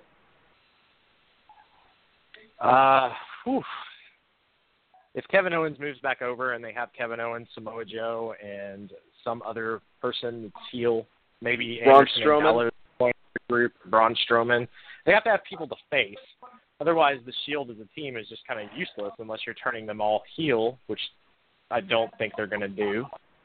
But yeah, you just have to have someone for them to face. I guess they could, if Brock's going to stick around, it could be, them trying to beat Brock, but then you're just going to simultaneously hurt three people's career instead of one person's career, or vice versa. I just don't. It would be great, and people would love to see that. But what if they? What if they Four Horsemen did? What if they weren't? What if they were all trying to individually dominate, but have each other's backs, basically? Kind of like Evolution. I want the Intercontinental, blah, blah, blah, blah, blah. That was their whole goal. But Evolution had people to go against. You're taking three of your top contenders on Raw and putting them together in a group now. I think it could work if they want to do a one-off for. If they wanted to do a one-off for Survivor Series or something, I think it could work. But other than that, I don't know that fans are still going to be into it just because they've soured on Roman so much. especially after the Undertaker thing. So I think it might indirectly hurt Rollins if he's going to be the face of Raw for right now. So yeah. No, I agree. I definitely agree. It's one of those things where the Shield getting back together could honestly be the best thing for Roman, but Rollins definitely doesn't need it. Ambrose definitely doesn't need it. So it would be pointless to do, in my opinion, unless, like you said, they all went after Brock and then, went back to feuding against each other. Well, I guess from the standpoint, like, I wasn't presenting it as they were going to be like their old Shield. This is kind of more like a brotherhood, I guess you will. And I honestly, I don't think Dean Ambrose and Seth Rollins are 100% over. Myself personally, I think they are with certain fans, but kind of like lose a little bit of themselves in the shuffle of everything. But who knows? The other suggestion I would like to see, I think I was already talking about and alluding it to earlier, would be Kurt Angle kind of embracing his heel persona. If they keep on chanting "you suck" over and over again, I kind of would like to see him kind of like get defensive about it, kind of do the gee golly gosh style, or even if you want to go straight, since he's bald anyways, like that more aggressive heel, I think would be kind of cool. And Shelton Benjamin is going to be somewhere around here. I'm not saying that I want Team Angle to come back or anything like that, but it would be cool if you had like an ally that he could count on, and I would love to see him eventually wrestle someone, maybe like Triple H at SummerSlam. But yeah, basically what I'm saying is I'd like to see potential Kurt Angle past just being a GM. Chris? I don't necessarily want him to turn heel just because Stephanie's also going to be a heel, and she's coming back at some point. But if they had a heel faction, like we were talking about with Samoa Joe, Kevin Owens, maybe Anderson and Gallows, or a couple other pieces, then you could have something where he assembles a team of his own people, and then you get that match, and then maybe you get him versus Triple H down the line. I think something like that could work. And he could turn heel. I mean, that's definitely a possibility. It's just there's enough like heel authority figures already on Raw that kind of scares me a little bit. Like, the authority figures shouldn't be your top heels. Like, they shouldn't be the main focus of the show, in my opinion. It worked with Vince McMahon, and it's literally only ever worked with Vince McMahon. I can't think of another time where a promoter made himself, like, the top heel, and it worked other than Vince McMahon and Austin. And that's just mostly because they were both amazing at their roles. Well, Vern Gagne on accident? Bischoff. Yeah, Vern Gagne, Eric Bischoff in WCW as part of the NWO. Vince Russo for a little bit. Vince Russo from New York. See, I'm like that. I think Vince Russo, like, era of WCW was like absolutely terrible. Oh, it absolutely was. And then the Eric Bischoff, as far as like his role, it was fine with the NWO. It worked for a while, but they kind of buried it into the ground. But I should have specified, let's go WCW or WWF. Like, they've done the authority thing so much that I would kind of like them to steer clear of it. The Vern Gagne one, I completely 100% agree with. I think that did work. What was I going to say? What about a potential? What if there was a potential with, like, maybe I don't think Charlie Haas is doing a goddamn thing. Of him recruiting Shelton Benjamin and Charlie as like his enforcers. Does he still work? Is Charlie Haas still a worker? He does. He's a part-time indie wrestler. In Texas. It says.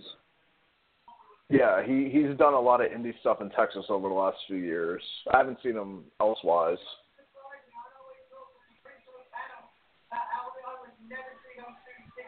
Yeah, I mean, if they wanted to do something like that could be cool. We'll see. Thomas, how do you feel about Kurt? What would you like to see what happen with him this year? I would like to see a GM turn, or at least a hint at a GM turn. Kind of like how he was when he was the SmackDown general manager. if he was going to work a match, like I said earlier about Daniel Bryan, but if he had to do one on Raw to establish that, I'd say against Braun Strowman, simply because Braun at this point is being booked as an uncontrollable, unstoppable monster. So why not, Kurt Angle finally snap and he's had enough and locks Braun right in the ankle lock, It's something that I think the crowd will pop for hard, and it's something that I feel like would be an establishing point for Strowman as well, and it'll give him that extra push he needs to be even more over. Because, the crowd chants, "You suck," but we all love Kurt Angle. Like, they love Kurt Angle. So it's one of those things where it's going to take something drastic, like I said, like a Braun Strowman interaction, for that to happen. It's going to be crazy, the first interaction they have together. I'm trying to think of, any other type of thing I'd like to see with this year. I mean, they've got great potential with both sides with the people they have on it. I don't know. Here's another. It doesn't have to be like a feud, but since you have the Hardys and you have a potential feud with Bray Wyatt and Finn Balor, maybe like on a Raw, they made the two of them face each other. We can kind of have potential of a future for Broken Hardy versus Bray Wyatt, or Finn Balor versus Jeff Hardy for being the two high flyers. That'd be something fun. Can you think of anything, Chris, you'd like to see potentially? Samoa Joe just dominating for a long Hello, time, everyone. so they can build them up to go against either Braun or Brock in the near future. Because I think they're going to go Braun versus Brock would be my guess, if I'm guessing that far out. And that would be the perfect.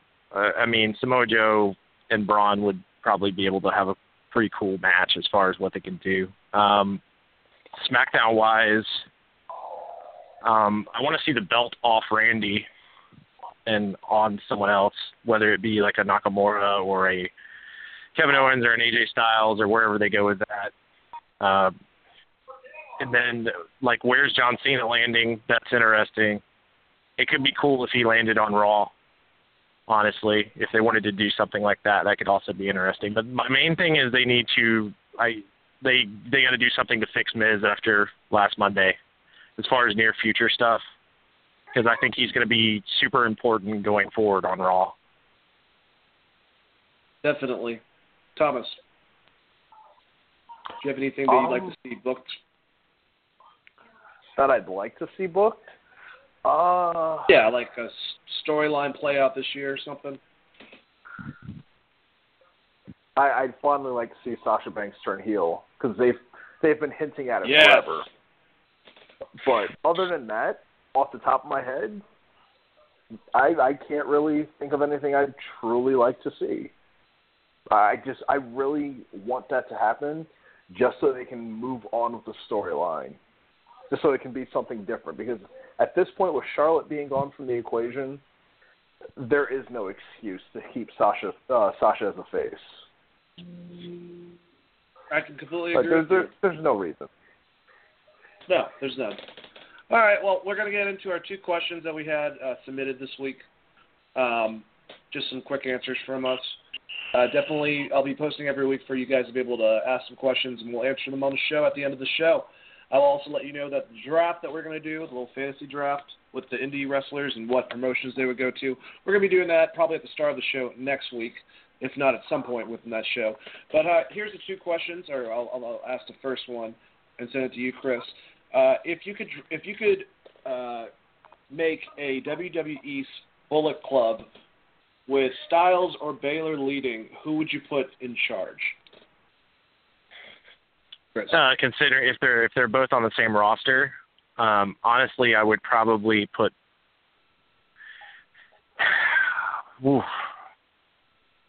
Well, probably Balor, because he's coming back from an injury, so he could easily turn, which you just did a face turn with AJ. So at this point, it would be harder. And then maybe have AJ battle them if they're on the same roster. If they're not on the same roster, then There's lots of other people that you could build up. Rollins versus Bullet Club would be kind of cool. Or, I mean, I don't know. It's kind of a weird concept because when I think Bullet Club, like even before AJ or Balor, I think Shinsuke. And I think Anderson and Gallows and those guys specifically. And now even more so Kenny Omega and the Young Bucks. But if I had to do something with WWE, I would probably put that role to Balor currently because he's injured. So coming back, he could kind of do whatever the hell he wanted to. But yeah, I don't know. I think as opposed to a Bullet Club, you're probably going to get some sort of Triple H creation, and it might have Anderson and Gallows, the club, involved in it. So you might get like a Bullet Club light, but I don't know that we'll ever see it in WWE in full effect. No, and I agree with you, and because, I mean, they already tried the Styles him and the club.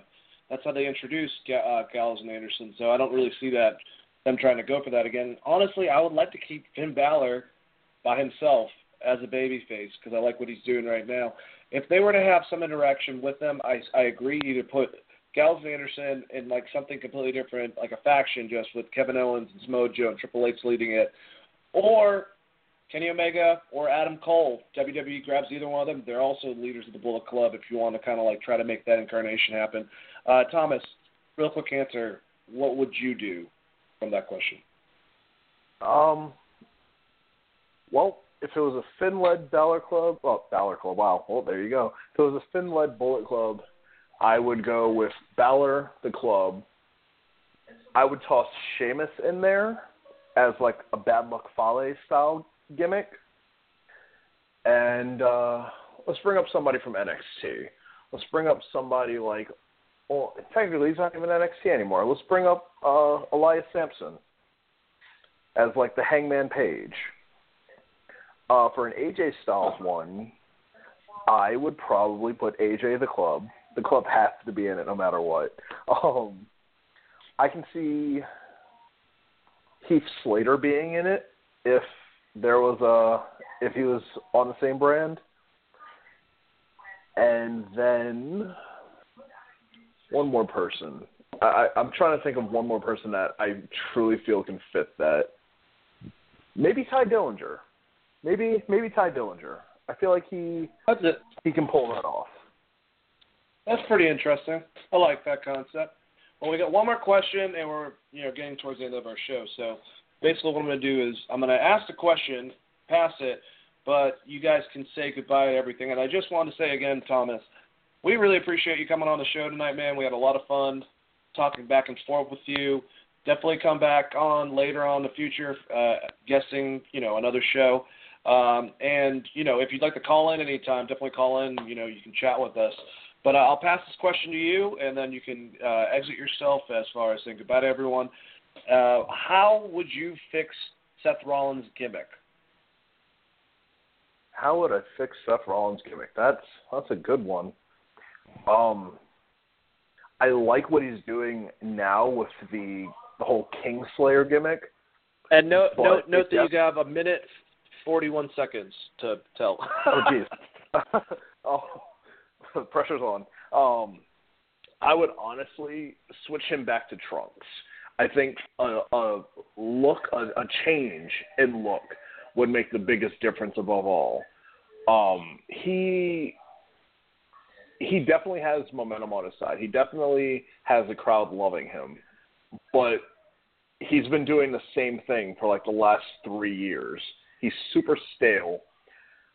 And with both knee injuries now, he limits himself. Like, we all know he can do amazing things. I feel like if they put him back into the feeling that he had in his early NXT days, that would be an amazing, drastic difference. And he'd feel more comfortable as himself, and he wouldn't try to force the gimmick he has right now. So I think that would be the major change. Just switch him back to Trunks, and then, all right, well, let him fly. I like it. Chris, quick answer and give him back his streak and his hair. change the tights out so he doesn't look like a Power Ranger, and fucking change his finisher. For the love of Christ, change his finisher from the pedigree. Well, he already got changed, and I actually like the new one, but, we'll talk more about that next week. You guys have a good one, and I say that he's fine, so you don't really have to change your skin. Ha-ha, I cheated. You guys have a good one. Have a wonderful night. Unless you guys. Peace.